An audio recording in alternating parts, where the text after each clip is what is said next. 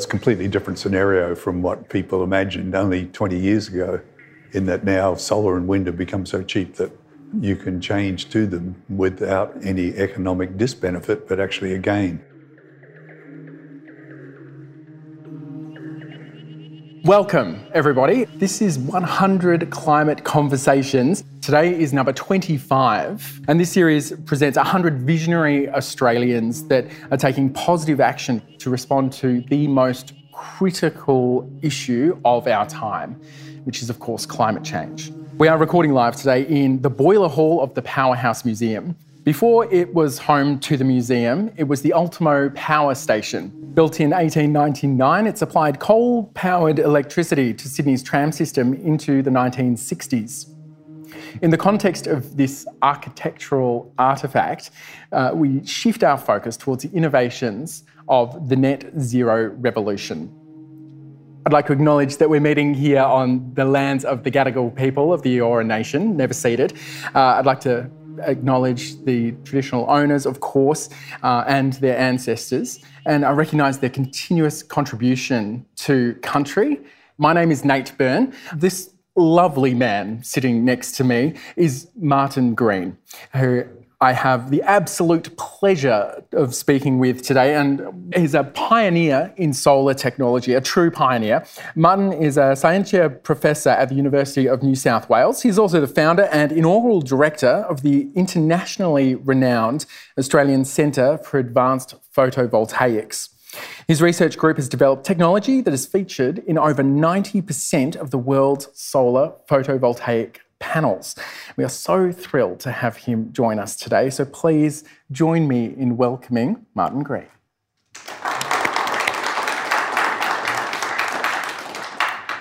Martin, I would like to start by understanding a little bit about where you came from and how you got into solar as your life's work. So what were you doing when it grabbed you, and how did it grab you? I first got interested in solar when I was at university. So I won a travelling scholarship. I was educated in Brisbane, University of Queensland, but I won a travelling scholarship to see the world. It was $80. So I drove down to Sydney and visited AWA Electronics in Sydney, and I got shown a solar panel then in 1969. So that was the first time I saw a solar panel. But during my university study, I got very interested in microelectronics because in that era, they were starting to put more and more transistors onto a chip. I think they were up to about 10 when I got interested, instead of 10 billion or whatever they can do these days. So that was all consuming passion for a while, and I was visiting microelectronics companies on this travelling scholarship. But as I grew older, I said, do I really want a career in this area, making better chips, or is there something I could be doing with a bit more social impact? And it was about the time of the oil embargoes of the 1970s, and solar suddenly became to the fore, and I realised the skills that I'd picked up in microelectronics could be applied to solar energy. So that's how I got interested in the field. Now, we obviously have had photovoltaics in one form or another for quite a long time, and long before we were openly talking about carbon-free energy at all. When you came to it, how would you characterise where we were with solar and how it had developed so far? Yeah, I guess the first discovery that you could convert light into electricity happened back in the 19th century. Edmund Becquerel in France did it in 1839. But it wasn't until 1954 that the first efficient silicon cell was made. And, 95% of the cells made today are made from silicon. The start of the modern interest in solar was with that. And there was a lot of excitement. It was made at Bell Laboratories, one of the pioneering laboratories in the US in telecommunications and a whole lot of different areas. And it actually made a front page on the New York Times in 1954. Vast power of sun is trapped by cell using sand ingredients or something like that, some headline like that. So caught everyone's imagination, and Bell Labs released photos of families crowding around a solar panel, obviously going to do something useful with it. But the costs then were just exorbitant because the semiconductor industry was just in its infancy in that era. But they managed on the second US satellite that went up, and that was the fourth in history, Vanguard 1, some proponents of the solar managed to get the solar cells installed onto that satellite. It was a tiny little thing about this big, the satellite. And they worked really well. In fact, embarrassingly well. They lasted for over 6 years up in the tough space environment. And this little satellite was beaming out a radio signal, so it was a bit of embarrassment because it was clogging up the airwaves. But that meant that the cells, established themselves as a viable power source for powering equipment in space. So when they started getting interested in telecommunication satellites, and the first of these was Intelsat in 1962, the solar cells was the first choice for the power source for Intelsat. So there's very serious development of the cells to put on to Intelsat, and that was sort of the start of a era of where cells were the dominant source of power for satellites, even up to the present. So their main application when I got involved was in powering satellites, and they were incredibly expensive, but it didn't matter because the satellite cost a bundle anyhow, and the cells were just a minor part of the total cost. Let's talk about how solar panels actually work, though. So we've got sunlight and sand so far, but I assume there are a few more steps involved. What's actually going on when you put a solar panel into sunlight?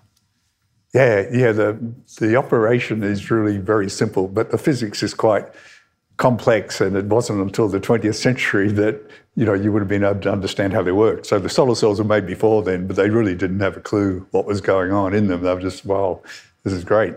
But Albert Einstein, one of the things he did, of the many, was he proposed that light, instead of just being waves, that all the scientists of the 19th century had proven that light was made of waves. He said that when light interacts with matters, it acts more as if it was made up of little particles. And they've since been called photons.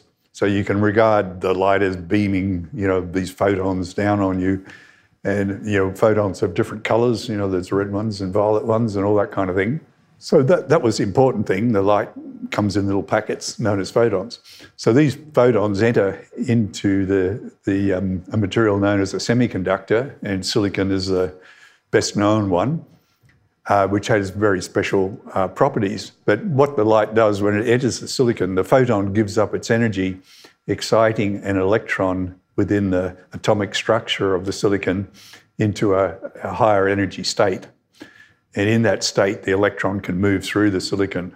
The job of people like myself who design solar cells is to get all those electrons moving off in the same direction. So then if you connect an electrical load, like a heater or something between the top of the cell and the back of the cell, all these electrons going in the same direction flow through that load, and you get the photons in the sunlight converted into electrons in the load, which is electrical energy. So it converts the sun's energy into electrical energy. Did you recognise the potential of solar right away? Did you have any sort of concepts about how much we would be using it in the future?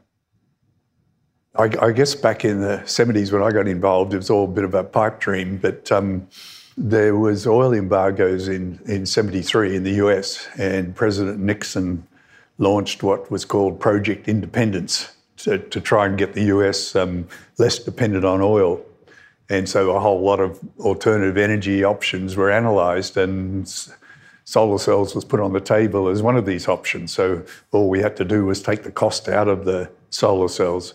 And people back then were projecting if we can get the cost out, it's going to be a really useful technology because there's no pollution and it's very simple to use and so on. So I guess from the early 70s, there was this thought that it could provide a large amount of power sometime in the future, but enormous barrier in that the costs were just thousands of times too high to be able to do that. It was expensive, and of course the efficiency was pretty shot as well. But it's interesting that it was an oil embargo that was a major driver there, whereas now we're looking at, rather than necessarily a lack of oil, lack of desire to use oil because, of course, the situation with the climate. How do you feel about where we're at right now when it comes to climate change? We've been slow off the mark in trying to address it, but fortunately the cost of the cells has come down very rapidly over the last decade, and the timing has been just about perfect in that now there's real pressure for action to mitigate climate change being developed. The cells are now cheap enough to do that. Back around the turn of the century, people were doing studies of how much it had cost to create a carbon-free society. And in fact, American economist William Nordhaus got the Nobel Prize for his studies of how much it was going to cost. But with the solar cells now being so cheap, you're going to save money by converting to them. It's a completely different scenario from what people imagined only 20 years ago, in that now solar and wind have become so cheap that you can change to them without any economic disbenefit, but actually a gain. Where are we actually sitting at the moment with solar? How does it fit into the energy mix, perhaps here in Australia and more broadly across the globe? Last financial year, 13 to 14% of electricity in Australia was generated from solar, and a similar amount from wind, slightly less, and then slightly less again from hydro. So about a third of our electricity was generated from renewables, whereas 10 years earlier it would have been mostly just the hydro that was the renewable supplier of electricity. But that number is going up very rapidly year by year. So I think it's doubling every 3 years. So, like in 3 years' time, we'll be up to 26%. And if that trend continues, we'll be up to 50% by 2030. And I fully expect we will be. So 50% of our electricity, as soon as 2030, could be supplied by solar. And, there'll be mainly economics that are driving it, sort of with favourable legislation because of the climate change issue. So, that's all that needed. The economic benefit is there. You just need a favourable environment for the uptake of the solar. And we're going to see big changes over this decade and the coming one. Can you tell me, what does efficiency really mean? It's something you've made huge improvements on year. In fact, you've held records for the efficiency of the cells that you've created. Talk us through the problem of efficiency and how you've surmounted it. So efficiency is a very important parameter of the cell, and it's one that we've been concentrating on for decades now. But the efficiency is just the ratio of the electrical energy you get out of the cell to the total energy and the sunlight falling onto it. But when we started back in the 70s, the record silicon cell had 16 to 17% efficiency. So about 1/6 of the energy in sunlight was getting converted to electricity. That's not very high, but because the source of the energy is free and abundant and not used anyhow, it sort of really doesn't matter from that perspective what the efficiency is, but it does determine the amount of cell area you need. So it determines how much glass you need in the panel that the cell's packaged into, and the amount of aluminium in the frame, and a whole lot of other things like that, mounting structures, even the transport of the cell to the site, all determined by the efficiency, because it determines the area of the cell that you need. So our initial work, we concentrated on trying to improve the efficiency of the cell. So back in the early days, 20% was regarded as the 4-minute mile of the photovoltaic area. That's what you might reach one day if everything went well. So that became a focus of our work, trying to make the first 20% efficient cell. So in 1983, we got our first world record. And these world records are sort of certified in that to be able to claim one, you really have to have the cell independently measured by a lab that's regarded as an authority in how to measure them. So we had this 18% efficiency certified. So that was the world's first 18% efficient silicon cell. And that started us on a 30-year period where we held the record for all but about 6 months within that time frame, or 31 years actually. So 30 years we held the record. That has been one of the key factors, not the main one really, but one of the key ones in reducing the cost, because you reduce all the amount of chemicals you need in processing and all that kind of stuff, as well as you improve the efficiency. So we aimed, once we got our first 18%, we aimed to get the first 20%. It's a bit like the Olympics, it's like getting a world record was like getting a gold medal, and you've got plenty of motivation to push for the next one. A real buzz when you knew you'd got a new record. So we got to 20% in a few steps in 1985, and that attracted international attention. And I think the Powerhouse might have even done a display of our 20% efficient cell back then. But that was, really established us as the leading group internationally in this field. But I'd done a paper a couple of years earlier that showed that you should be able to get to 25%. So, 30% was the ultimate limit, but you should be able to get to 25%. So we pushed on, and we eventually did get to the 25% efficiency. And the cell that did that is what's called the PERC cell, PERC. It stands for a very technical term, passivated emitter and rear cell, and emitter just means the top. So it just means we fixed up the top and the bottom of the cell. So that was what we were focusing on, because the bulk regions of the cell, there wasn't too much further needed doing there. But the surfaces of the cell were where a lot of the loss in efficiency was occurring. So we fixed up the top initially, and then that got us the 18% and everything. And then after we got to the 20%, we fixed up the back. So fixing up the top and the back, we eventually got us to 25, and the PERC was the vehicle for doing that. And last year, 91% of the cells made worldwide were PERC. And the whole world acknowledges that it's Australian developed and invented technology. How efficient are you going to get things? Is there a hard limit? Yeah, for a silicon cell, there's a hard limit around 30%. So is there something that could smash through that 30%? Is there a material, something other than silicon? So that's what we're working on now. We're trying to improve the efficiency substantially. So silicon has a photon threshold that's in the near infrared. So it can convert all the red photons and even photons with lower energy in the infrared.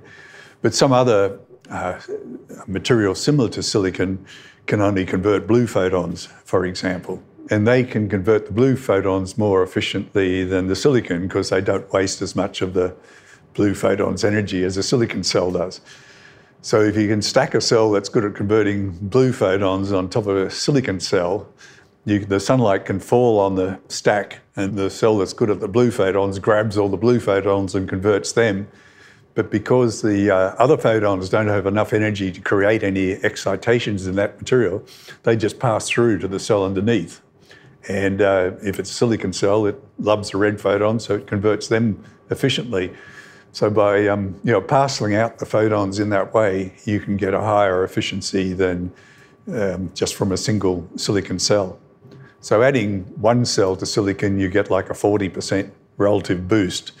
But you can go further and add, virtually infinite number of cells on top of the silicon, giving them a smaller and smaller range of photon energies to convert. And you can go up to a 68% efficiency in principle, is compared to 30% for a silicon cell.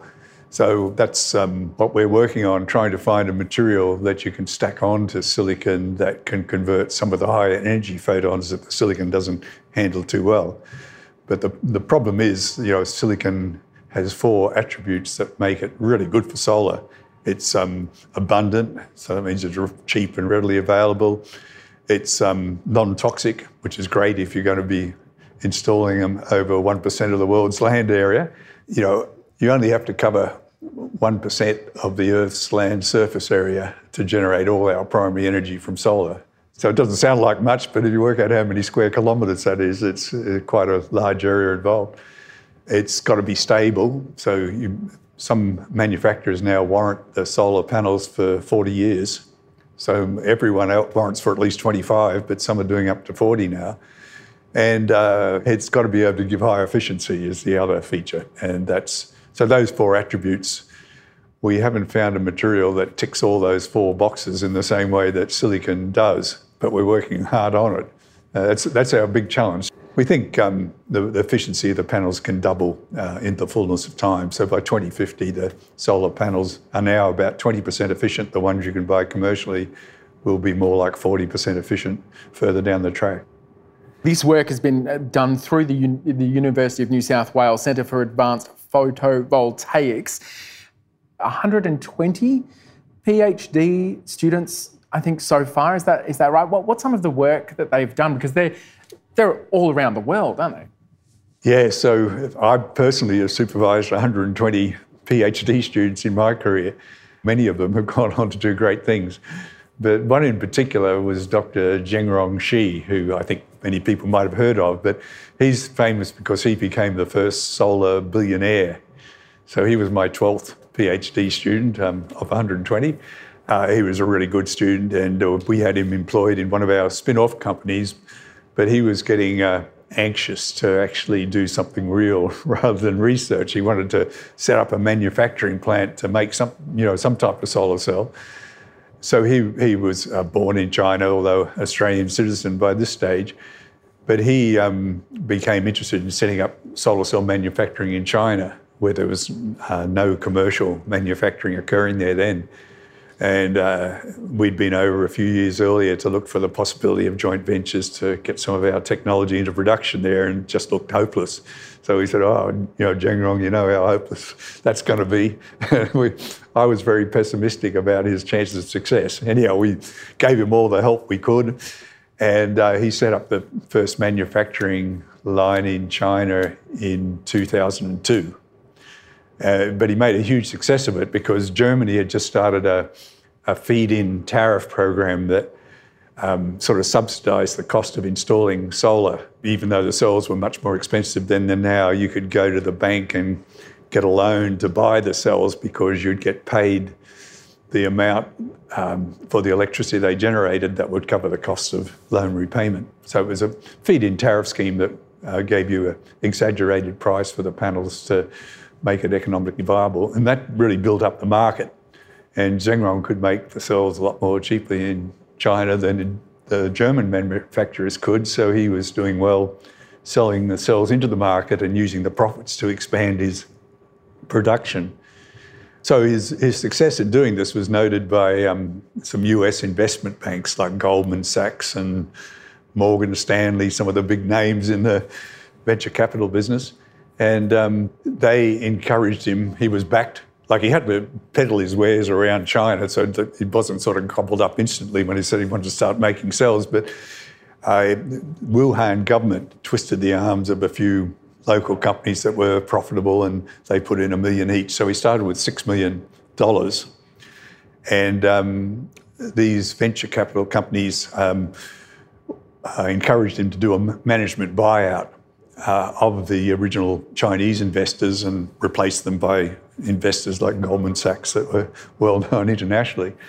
And the original investors were really happy because they thought they had done their dough, on this no-hope venture. But it turned out that they got paid 18 times what they'd put in, so they were very happy. And they groomed Zhengrong's company for listing on the New York Stock Exchange in 2005. So it was the first privately owned Chinese company to list on the New York Stock Exchange. And it also turned out to be a huge success. It was the biggest technology float of 2005, with Zhengrong just listing a small part of his company shares, but it raised $400 million for a small part of his company. So he instantly became a solar billionaire because he owned a large part of the company by this stage. So that was really good for Zhengrong. He had this $400 million where, a few years earlier he had $6 million. So plenty of opportunity to expand much more quickly and everything.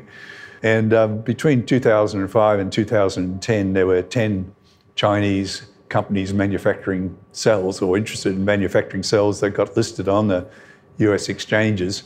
And 6 of those 10 are in the top 10 of manufacturers these days. Zheng Rong is probably my best known student because of that huge success that he made and the way he triggered that sort of industrial transformation. So all these cashed up companies started competing on a market that was a little bit artificial because it was this German feed-in tariff scheme that was encouraging it. And the only way for them to sell what they were making was to be able to drop their costs. So there was a massive drop in cost with, soon afterwards with all these cashed up companies competing for what was a limited market. And the six that are still in there today were able to do that and still remain profitable. So they're the ones that were successful in keeping up with the dropping costs as the market forced them to reduce the costs. It's incredible to me that not only are you and your team making these solar cells just better and better and better all the time, but then also the same people are all helping to make them cheaper and cheaper and cheaper and more widely used. I wonder, for you, what achievements are you most proud of? Let's go in your work and also just personally. I don't think we could be relying on solar to mitigate climate change in the same way that we are now, like the International Energy Agency's latest strategy for getting us to net zero by 2050 calls for the, immediate and rapid uptake of solar and wind. And the Intergovernmental Panel on Climate Change, their most recent publication on climate change mitigation says the same thing. The taking up solar and wind is the cheapest way of reducing carbon emissions quickly. So I don't think that all would have happened without Zheng Rong's initiative in setting up in China, and we played a big part in it, in helping him get the finance and all that kind of stuff that he needed, and helping him technically set up a production line. That was set up by some of my technical people, helping him get the production up and going and so on. So we played a big part in triggering the transformation that resulted in the cells being the present low cost. So I'm probably proud of that. And then the PERC started getting taken up from about 2017. 2018, it became the major cell in production, but the uptake of that technology reduced the cost of the cells by about a factor of 2, we calculate. So we had additional sort of impact later in the days through the PERC. So we've really done a lot to get the solar cells to the costs that they're at now. So I'm very proud of that, obviously. In Australia, whilst we were kind of developing this love for solar, there have also been loud naysayers. I think probably far fewer than the volume of their naysaying might suggest. But, the old, when the sun's not shining arguments. Where are we now when it comes to that? Is there any point in hearing those arguments anymore? I think they're becoming more muted, but we do need to change the way that we do things because solar obviously you can't rely on at night time, but the electricity supply network has had to rely on electricity not being available when it's needed for a long time because a big coal plant can suddenly drop offline, for example. So it's had to have what are calling spinning reserves just to counter that sort of emergency, but those spinning reserves are very good for countering when the sun goes behind a cloud or the wind stops blowing for a while or something like that. So the spinning reserves within the grid network have been adequate when you've got small amounts of solar installed, but obviously as you get more and more, you're going to have to do something different to provide for the storage. But interestingly, like for nuclear, you've got sort of the opposite problem because with nuclear, you essentially have to run the plants flat out. You can, like France is famous for having plants that you can turn up and down, but they don't do it. If you look at the nuclear output in France, they just operate them constant output because as you vary the output, you go through thermal gradients within the whole reactor system and so on, which increases the need for maintenance. So it's costly to adjust the power output of a nuclear plant. In some countries like Japan, you either got to go off or flat out. There's no option of running it. So in Japan, for example, they installed a lot of what's called pumped hydro for pump water uphill when you got too much electricity getting supplied and then let it run downhill when you need a bit more and turn a turbine. But Japan did that because of their large reliance on nuclear and not being connected to any other country. They had to balance things themselves. So that's been one storage mechanism that's been available since the 70s, when the nuclear uptake started occurring. But that's ideal for solar as well. And we have a Snowy 2 hydro system going in, which relies on that principle. So you can use it for solar as well, except sort of upside down. You pump water uphill in midday and let it run it down at night time. So that's one mechanism that is already available. And then with the recent development of electrical batteries, particularly for electric vehicles, and Elon Musk's famous big battery in South Australia, that's been a huge success. It does a lot of things within the electricity network much better than could be done before. So not only does it provide storage, but it does a lot of things, balancing things that you need to do in the grid network that are much better than how it was done before. So we're going to see a lot more batteries also added to the grid to provide storage. The other thing, Australia is very fortunate with renewables, and we're such a big country. So geographical diversity is really important, because if it's sunny in Queensland, it might be cloudy in New South Wales or vice versa. So the geographical diversity means if you have a good transmission system, and the transmission system runs all the way from North Queensland around to South Australia now, but if you reinforce that so you can send heaps of power from one direction to the other, you can use that geographical diversity between sunny and non-sunny regions, but also between windy and non-windy regions. So South Australia and Tasmania, they're the best areas for wind, and up in North Queensland is also very good. But if you, not only do you have geographical diversity within each technology, but wind and solar complement each other very well, in that the wind blows mainly in winter and mainly at night. So it's like a good match to the solar. So that reduces the amount of storage you need by having the grid strongly interconnected, so you can shuttle power around from one region to the other. So that's the other thing that's needed. So you have pumped hydro, battery storage, this transmission ability, and then the other big hope is hydrogen. So that will provide a storage medium that you can store electricity indefinitely in hydrogen if you want to store huge amounts for a long period. So I think things are pretty well covered. So there's no real technical obstacle to supplying 100% of our energy from renewables.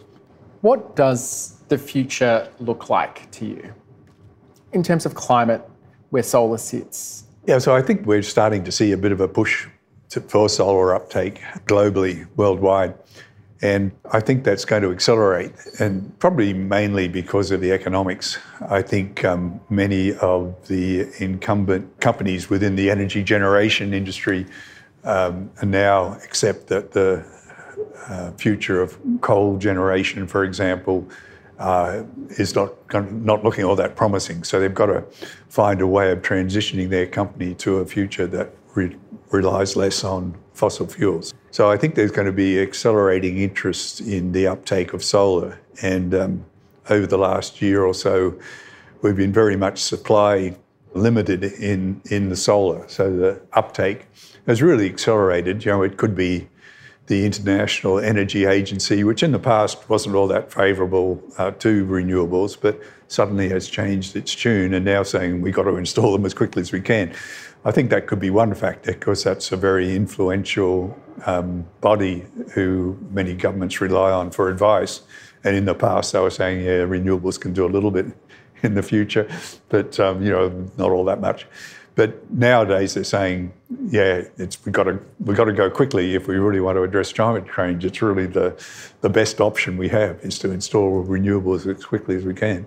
And then the Intergovernment Panel on Climate Change coming out with similar advice, whereas they used to analyse all these future scenarios, and it was always fairly limited use of renewables in their scenarios. So it took a while. It's taken a while for everyone to catch up with this reality of these really rapidly reducing costs. So over a 12-year period, the costs came down by a factor of 24. So it sounds quite remarkable, but between 2008 and 2020, that 12-year period, the wholesale price of the solar panels came down by a factor of 24, and that's all just documented in the literature that keeps track of these prices. So that's it just took the community as a whole, I think, a while to catch up with that transition that occurred, because back then the solar was expensive and people were thinking, it's too expensive to use. But then all of a sudden, that's nearly overnight in geological terms at least, you've got these cheap solar cells. I think by 2050, most of our primary energy will come from solar, with wind playing a subsidiary role because of their complementary nature that I mentioned before. Thank you so much for joining me and having this chat, this wonderful conversation. Please join me in thanking Martin.